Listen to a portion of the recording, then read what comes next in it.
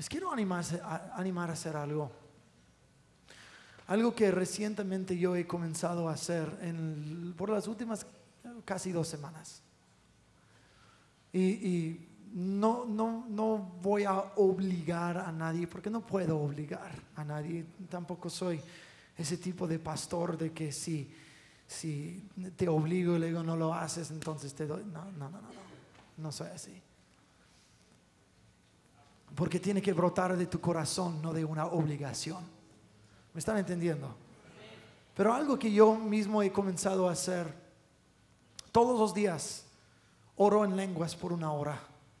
Nada más.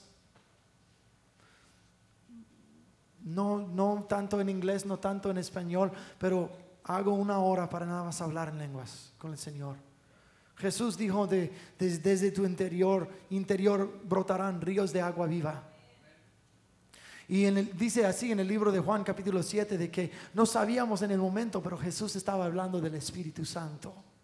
Cuando dejas fluir un chorro de ríos de agua viva a través de ti, te comienza a limpiar. Comienza a nada más un flujo del Espíritu dentro de ti.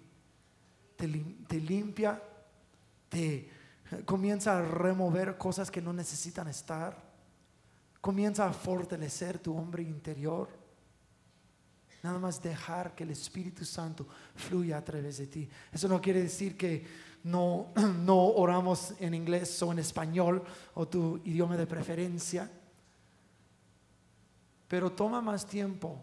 Si tienes el don de hablar en lenguas, hazlo. Si no tienes el don de hablar en lenguas todavía, pídeselo al Señor. Porque Dios te lo quiere dar. Yo estoy persuadido que Dios quiere dar el don de lenguas a cada creyente. Cada creyente. Bueno, ¿quién tiene su Biblia? Ok, si no tienes tu Biblia, mira, está bien si lo tienes en tu teléfono, está bien eso, pero para lo que vamos a hacer en esos momentos es mejor tener el libro en vivo. Pero si tienes el teléfono está bien también. Vamos a seguir con la tercera instalación de nuestra serie de cómo leer la Biblia. Nada más déjame darte un poco horario y logística. Después de esta noche vamos a tomar un descanso de 2 semanas. Vamos a seguir teniendo servicio y porque yo y el equipo vamos a estar en Trinidad y Tobago ministrando por los próximos 2 miércoles. Vamos a estar allá. Entonces, pero en 3 semanas de esta noche vamos a hacer la segunda parte de esta serie. Cuando yo y el equipo hayamos vuelto de Trinidad, vamos a seguir con este estudio 3 semanas de esta noche. ¿De acuerdo? Ok. Entonces no hemos terminado, todavía tenemos 4 enseñanzas más de cómo leer la Biblia. Romanos capítulo 15 versículo 4 dice así: tales cosas se escribieron hace tiempo en las Escrituras para que nos sirvan de enseñanza, y las Escrituras nos dan esperanza y ánimo mientras esperamos con paciencia hasta que se cumplan las promesas de Dios. En otras palabras, está diciendo todo lo que fue escrito en este libro aquí es para instruir y enseñarnos. Desde Génesis 1 hasta Apocalipsis 22, todo es escrito para instruirnos. Cada historia, cada persona mencionada tiene su lugar, tiene su propósito. Con cada historia uno puede escarbar y sacar estas joyas espirituales dentro de la palabra de Dios. Eso es lo que se van a tratar las siguientes 3 semanas. Cómo escarbar en la Biblia y sacar estas joyas preciosas, esas joyas de verdad en la Biblia. Esa es la segunda parte de esa serie. Pero todo lo que fue escrito es para nuestra instrucción. De hecho, 2 de Timoteo 3:16 dice: toda la escritura es inspirada por Dios y es útil para enseñarnos lo que es verdad y para hacernos ver lo que está mal en nuestra vida. Nos corrige cuando estamos equivocados y nos enseña a hacer lo correcto. Entonces la Biblia habla de sí misma, de que es nuestra guía, nuestra instrucción y enseñanza. Y Dios ha puesto muchas cosas en la superficie, pero otras cosas que al escarbar más encuentras cosas preciosas. La semana pasada hablamos acerca de la historia de la Biblia, desde Génesis hasta Apocalipsis, que la vida comenzó en un huerto y culmina en un huerto, el huerto de Edén físico y el huerto celestial, de que nosotros vemos cosas que árboles y ríos y fecundidad y todo eso, vemos la misma cosa en el cielo. Dios comenzó ahí, pero fuimos expulsados de este huerto debido a nuestro pecado. Y desde de caída al pecado hasta la resurrección de Jesús, todas estas páginas desde Génesis 3 hasta la resurrección de Jesús, es la historia de cómo Dios tomó un mundo roto, llamó a un hombre, Abraham, y a través de él y sus generaciones nació el Salvador, que iba a ser Salvador de todo el mundo. Y a través de Cristo Jesús el mundo puede salir de su pecado y entrar nuevamente en una nueva creación. O sea, podemos recuperar lo que fue perdido desde el principio. Más adelante en este verano, cuando hablamos de los dones del Espíritu Santo, vamos a mirar que cuando los dones del Espíritu Santo se manifiestan en su pueblo, en el pueblo de Dios, cómo es más una recuperación de lo que fue perdido en el huerto. Pero eso es para más adelante. Es nada más uno de mis comerciales para que sigan volviendo, Entonces, hablamos de la historia. Ahora quiero hablar de este mismo libro. Muchas personas escuchando mi voz, tal vez en este salón, o tal vez escuchando por internet, tal vez dices: yo me pierdo cuando abro la Biblia. El pastor dice: abre a Habacuc, y tú dices: ¿Aba qué? Abre tu Biblia a segundo de Ezequías. Gracias, Pastor Mario es muy astuto, gracias. Segundo de Ezequías no existe. Tampoco primero de Ezequías. No existe, pero muchas personas escuchando mi voz tal vez, no, pues suena muy bíblico, pero o sea, cuando el pastor dice: abre tu Biblia aquí, o habla del Antiguo Testamento o el Nuevo Testamento, me pierdo, no sé dónde ir, ni sé, o sea, mira, lo más fácil es cuando digo: abre tu Biblia a Salmos, nada más ábrele en la mitad, ahí estás en los Salmos, ¿ok? Salmo está en el centro de la Biblia. Pero quiero que nosotros estemos familiarizados con nuestras Biblias. Cuando digo abran a Filipenses, o Romanos, o Génesis, o Levítico, Deuteronomio, ¿dónde está? ¿Y cuál es la historia? Y cómo Dios colocó este libro, y cómo lo podemos entender mejor. ¿Okay? ¿Están listos? Sí. Eso fueron 3 de ustedes. ¿Y los demás? Sí. Ok. También yo sé que hay otros aquí que están muy familiarizados con la Biblia, pero aquí estamos. La Biblia es dividida en 2 partes. La parte primera es más grande que la parte segunda. La parte primera se llama el Antiguo Testamento. Literalmente en el hebreo, testamento quiere decir pacto. El pacto que Dios hizo con su pueblo, el pacto antiguo. Esto hace referencia al pacto que Dios hizo con Moisés y los israelitas en el monte de Sinaí, en Éxodo capítulos 19 y 20.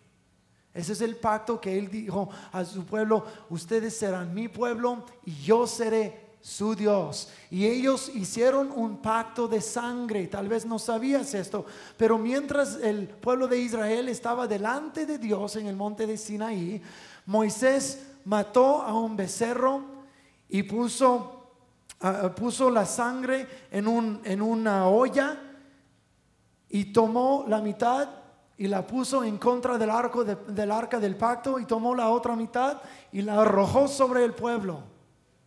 Eso fue un pacto de sangre.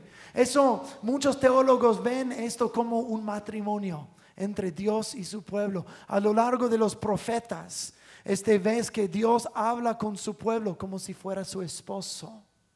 Dice que se casó ahí, hizo un pacto de sangre. No voy a ir ahí, pero eso es el antiguo pacto, el pacto que Dios hizo con Israel. Pero en Ezequiel y Jeremías, dos de los profetas mayores que vamos a estudiar en un momento, dice que habrá un nuevo pacto. Y entonces cuando Jesús estaba instituyendo la Santa Cena, o sea, solo horas antes de su crucifixión, cuando estaba con sus discípulos, quebró el pan, tomó la copa y lo repartió entre sus discípulos. ¿Se acuerdan de eso? ¿Sí? ¿Sí?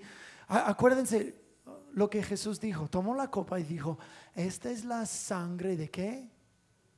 ¿Se recuerdan? No del Cordero, del nuevo pacto. ¿Por qué dijo esto Jesús? Porque Él estaba instituyendo un nuevo pacto con su propia sangre.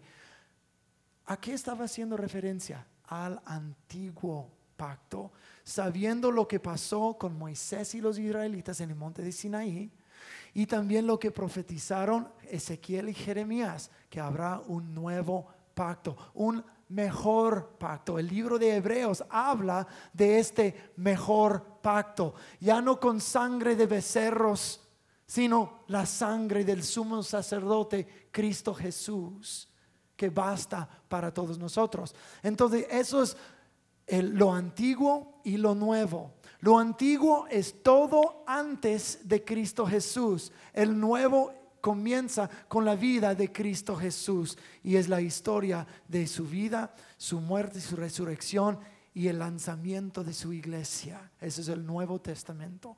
¿Ok? ¿Me están entendiendo? Entonces, estudiamos por un ratito el Antiguo Testamento. Hay 1, 2, 3, 4, 5 diferentes secciones dentro del Antiguo Testamento. Discúlpenme, todos recibieron sí, por favor. ¿Todos recibieron uno de esos? Si no, levanta la mano, por favor. Y Claudia, si puedo tener otro aquí, porque yo robé esto. Gracias. Esto nos va a ayudar. Eso te va a ayudar a distinguir las cosas más tal vez confusas de los libros de la Biblia. Ok, voy a esperar a que todos lo tengan.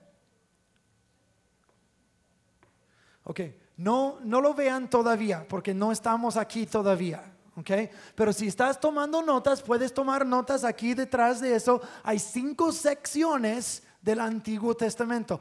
La primera sección se llama, esa es una palabra muy espiritifláutica, el Pentateuco.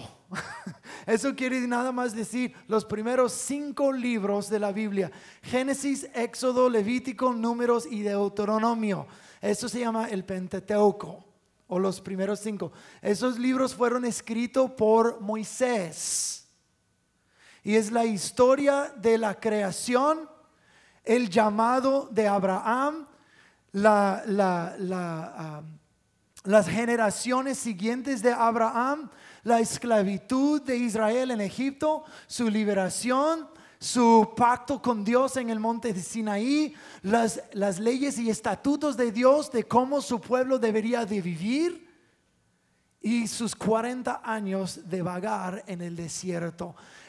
El 5.º libro, que es Deuteronomio, termina con Moisés diciendo, dando su último discurso a los israelitas cuando están al borde de cruzar hacia la tierra prometida. Moisés no cruzó a la tierra prometida junto con Israel.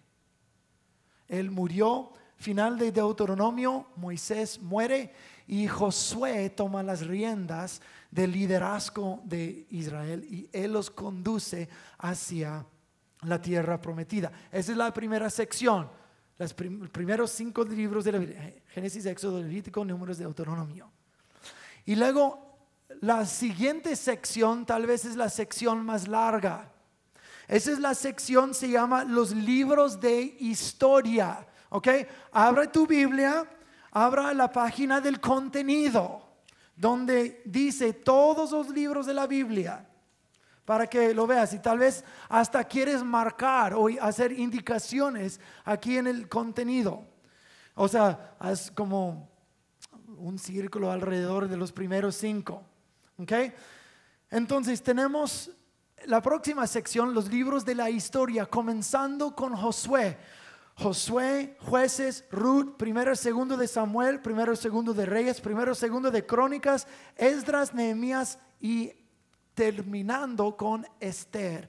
Esos son los libros de historia que cuentan la historia de Israel, desde cruzar en la tierra prometida hasta volver desde su exilio. Si no estás seguro de lo que estoy hablando acerca del exilio, puedes ir al internet y descargar la enseñanza de la semana pasada, donde hablamos de todo esto. ¿Ok? Si no sabes dónde está nuestro sitio web, está en la portada del boletín. Nada más las siglas de la iglesia en el camino, liessc.com. La iglesia en el camino está clarita. Ok, entonces esos hablan de la historia desde la conquista de la tierra prometida hasta la expulsión y el regreso a la tierra prometida, la construcción del segundo templo y la salvación de los judíos de los persos que casi arrasaron con la raza judía. Esa es la historia del libro de Esther. Luego entramos en la tercera sección, puedes indicarlo en la tabla de contenido en tu Biblia, que es Job, Salmos, Proverbios, Eclesiastés y Cantares. Esos son los libros de poesía. Que ves, si abres en tu Biblia a uno de esos libros, vas a ver de que no están escritos en párrafos normales, están escritos en como una línea y luego termina la frase con 1 o 2 palabras, y es porque es poesía hebrea traducida al español. Entonces, Job es el Dios soberano, Salmos es el libro de los himnos y adoración de Israel, Proverbios es dichos sabios de Salomón, Eclesiastés es más sabiduría y Cantares es acerca del amor físico entre una pareja casada. Eso nos lleva a la próxima sección, comenzando con Jeremías. Esa sección se llama los profetas mayores. Okay, esa es la cuarta sección. Jeremías, Lamentaciones, Ezequiel.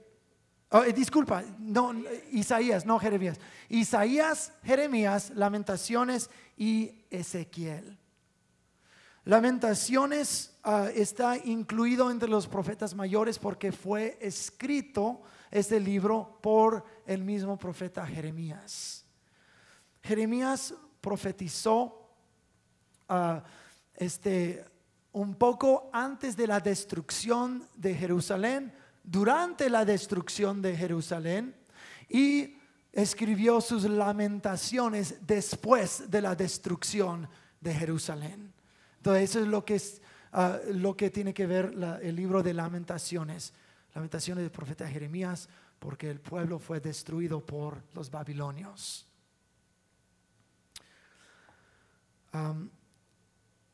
Y luego eso nos lleva a la quinta sección, que son los profetas menores. Ahora, los profetas menores no se llaman menores porque son menor en su potencia o menor en su mensaje. Son menores porque sus libros son más cortos. Entonces esos son, comenzando con Daniel, Oseas, Joel, Amós, Abdías, Jonás, Miqueas, Nahum, Habacuc, Sofonías, Ageo, Zacarías y Malaquías. Malaquías, de hecho, Malaquías en inglés se le deletrea Malachi, ¿verdad? Y en uno de mis, pero se dice Malachi, ¿verdad? Pero se deletrea Malachi. Y uno de mis pastores decía, es Malachi, el único profeta italiano.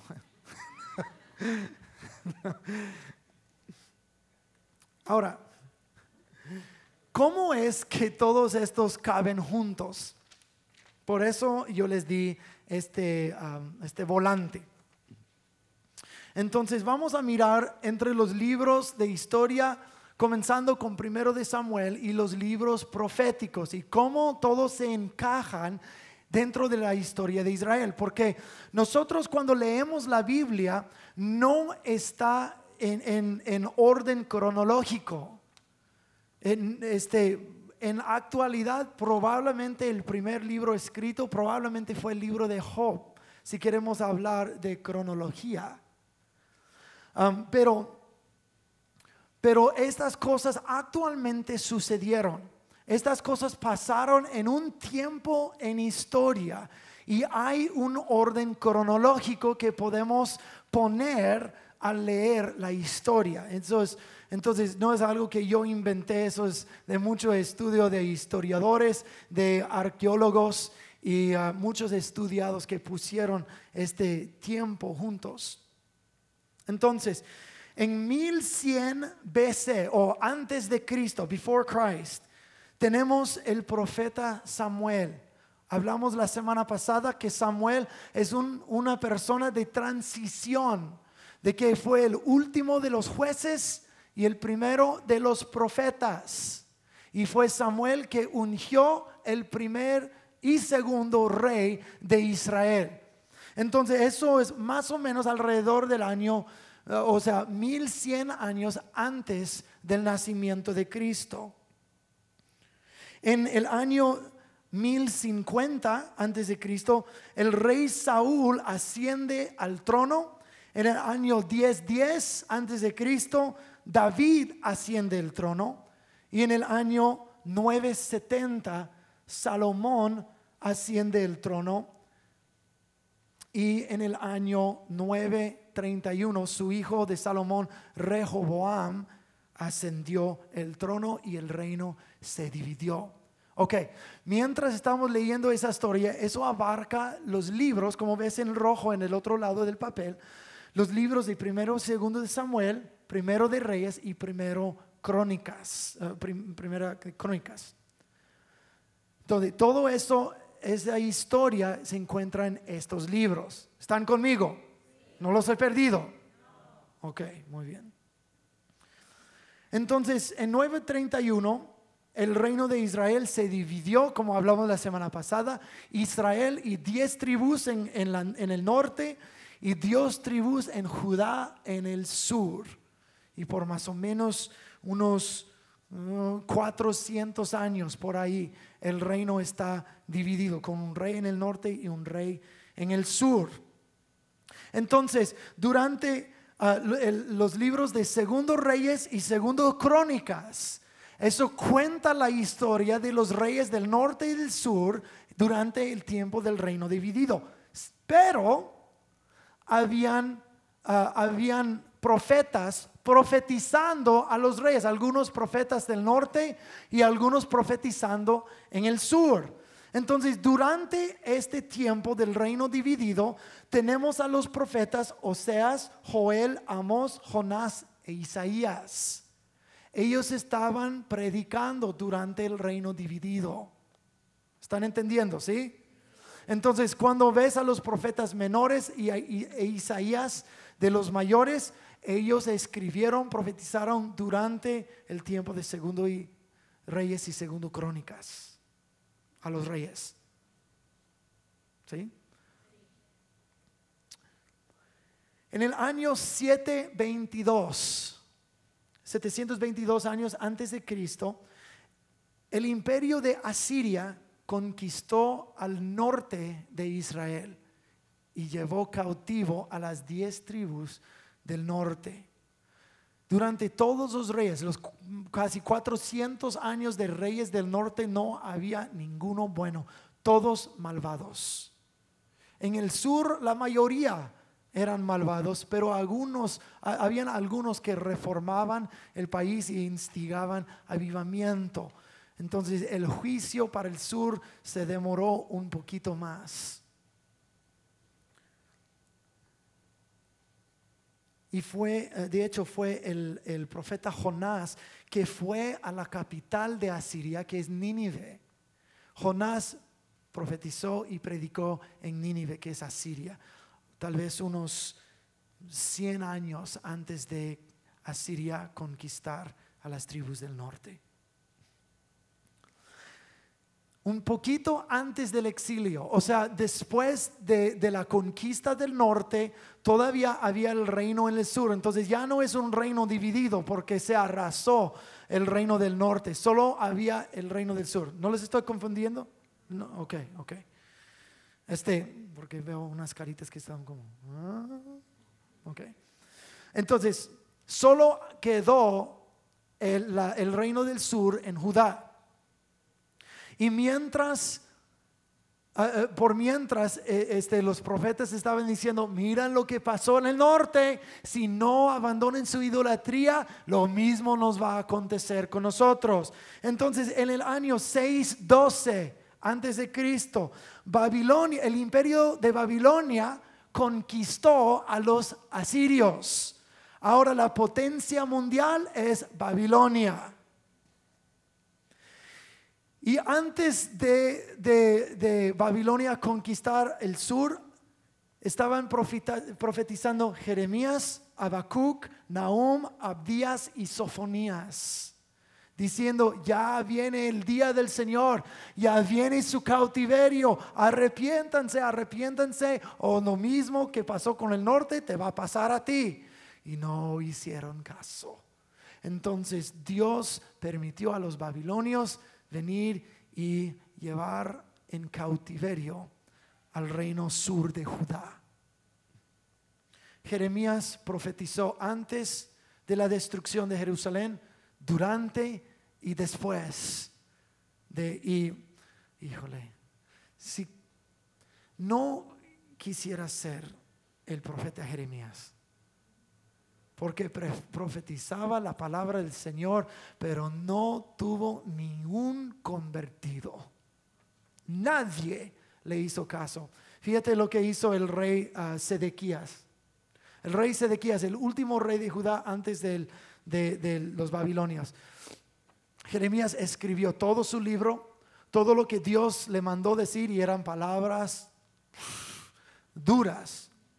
Y él mandó a su amigo Baruch a leer el rollo ante el rey. Y la Biblia dice así: de que cada vez que Baruch terminó una sección del rollo, el rey Sedequías sacó una navaja,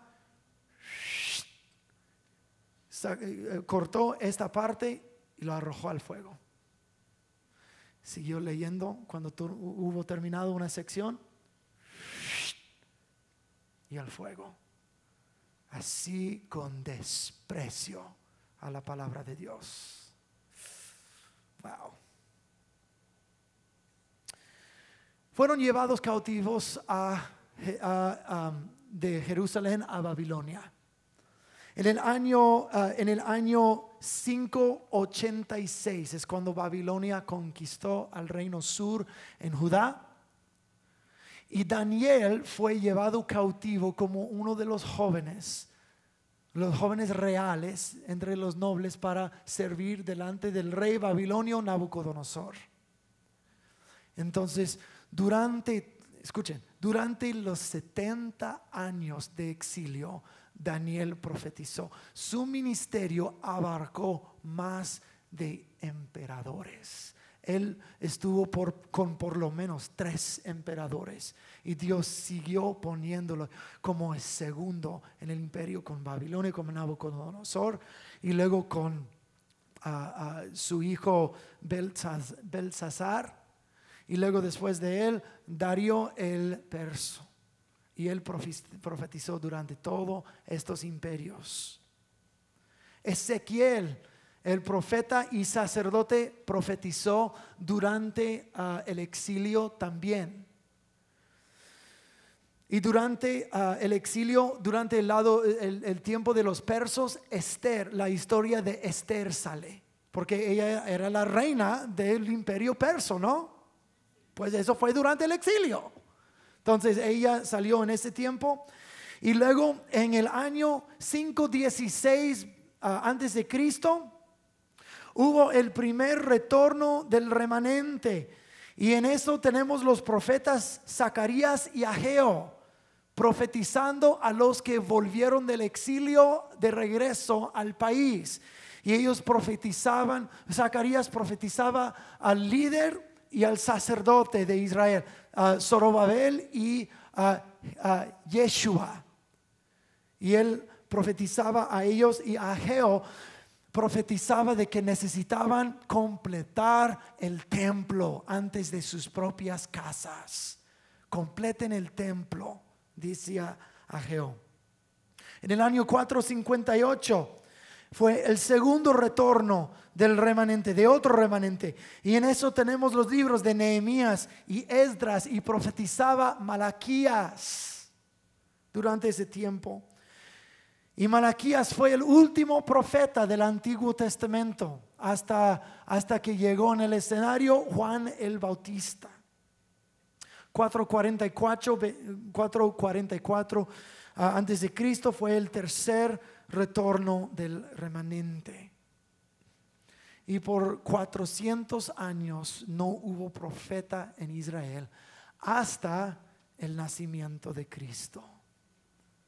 Y tenemos a Simeón y tenemos a Ana profetizando sobre el niño Cristo que acababa de nacer. Y luego tenemos Juan el Bautista preparando el camino para el Señor, y aparece en el escenario Cristo Jesús.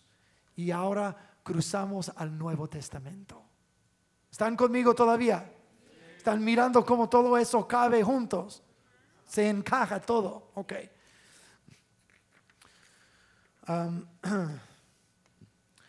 En el Nuevo Testamento tenemos diferentes 1, 2, 3 y 4 secciones también. Primera sección, puedes mirar en la tabla de contenido en tu Biblia, son los evangelios: Mateo, Marcos, Lucas y Juan. Esos son los evangelios. Los 4 presentan a Cristo Jesús desde 4 diferentes perspectivas.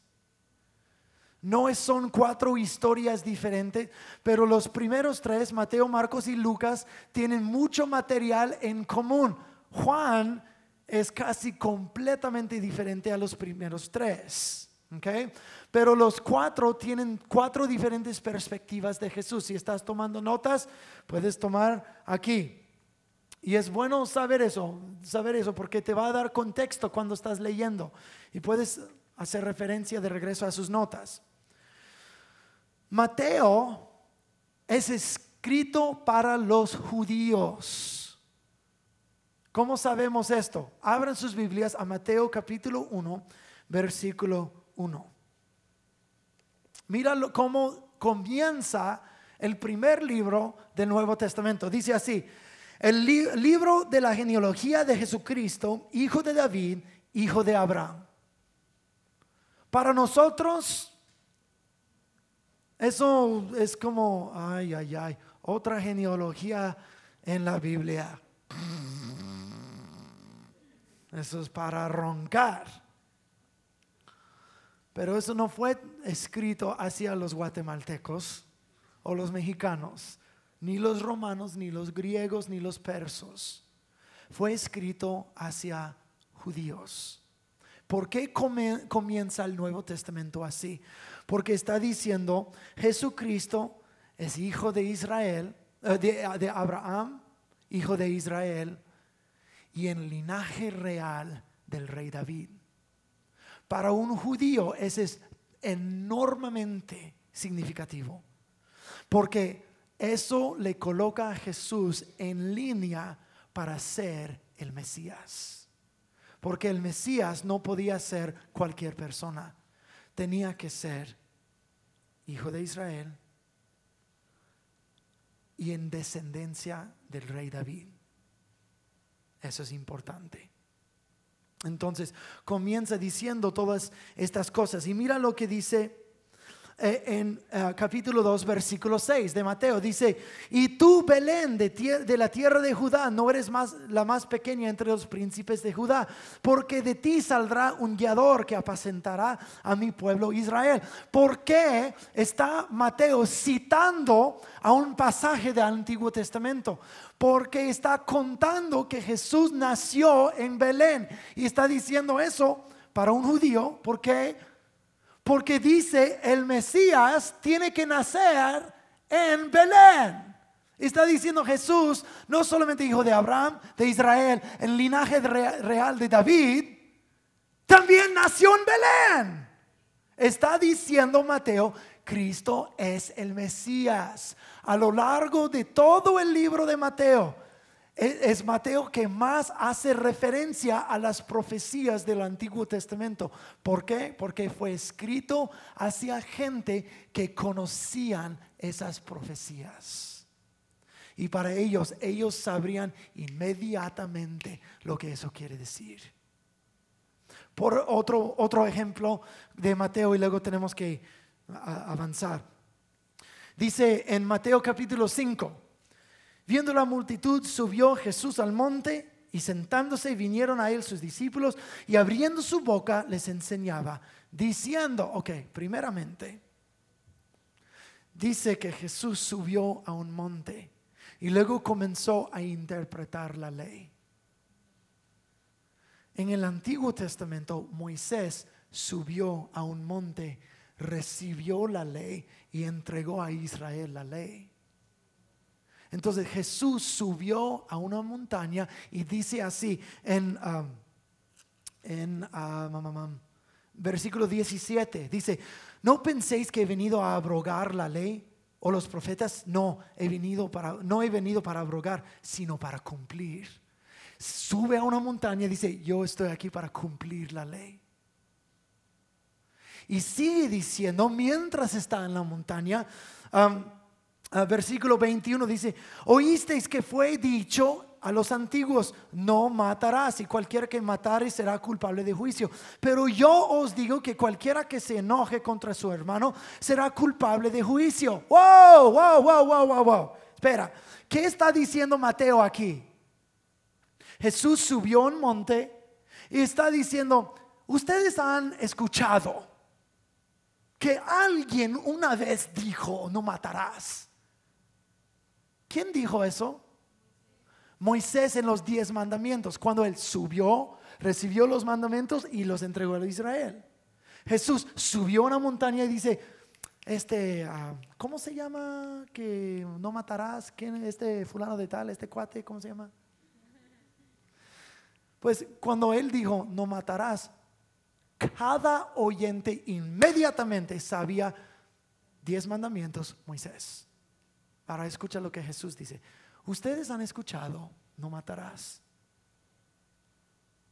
Pero yo digo,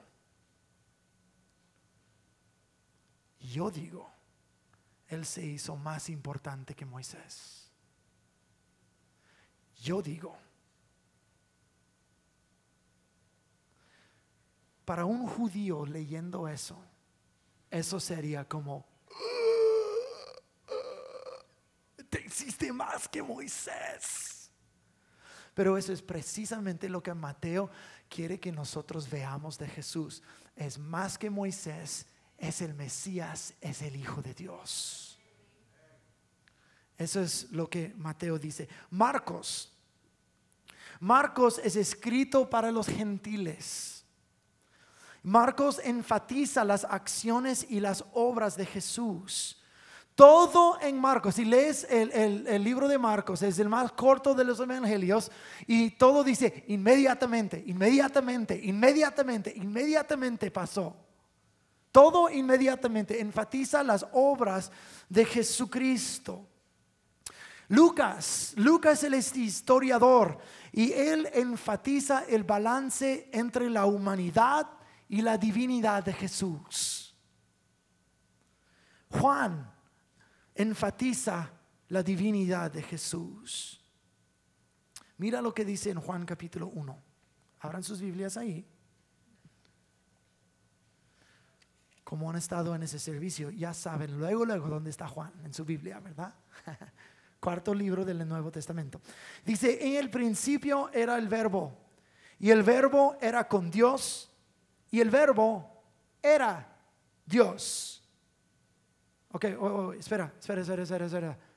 El verbo desde el principio era con Dios y era Dios mismo. Ahora brinca a versículo 14. Dice así: y aquel verbo fue hecho carne y habitó entre nosotros. Wow, ¿qué está diciendo de Jesús? Alguien dime. ¿Ah? Jesús es el Dios desde el principio. La palabra que Dios, que estaba con Dios, que era con Dios, que era Dios mismo. Jesús fue hecho verbo en carne. Jesús es Dios. Es lo que Juan está diciendo. Entonces, a lo largo del Evangelio de Juan, él enfatiza la divinidad de Jesús. Okay. Esa es la primera sección del Nuevo Testamento, los evangelios. La segunda sección es compuesto de un solo libro, es la sección de historia, y la historia es el libro de los Hechos, también compuesto por el mismo Lucas. El Evangelio de Lucas y los Hechos es un solo libro. Un solo libro escrito, bueno, actualmente son dos libros, pero por el mismo autor. El Hechos es la segunda parte de su evangelio. Es cuando Jesús murió, no terminó su misión, sino su misión explotó como una semilla que muere, que germina y produce fruto. Jesús mismo dijo eso en Juan 12:24, de que a menos de que una semilla de trigo caiga al suelo y muera, no puede producir fruto, pero si muere, germinará y se multiplicará. Estaba hablando de su propia muerte. Cuando él murió y resucitó, no fue el final de su misión, solo fue la semilla que murió y ahora está produciendo fruto. Ese es el libro de los Hechos y el lanzamiento de la iglesia. La tercera sección son las epístolas. Las epístolas no son las esposas de los apóstoles. Okay. Eso mereció más risa que esto. Eso fue un buen chiste. Bueno, pues.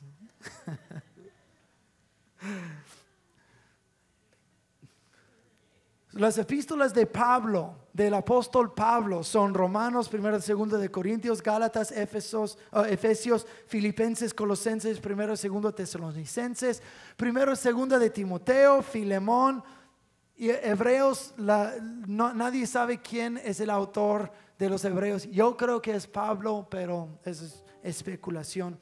Y la carta a Tito. En tu tabla de contenido puedes marcar estas que son las epístolas o las cartas. Es lo que quiere decir epístola. Son cartas de Pablo. La carta de Santiago.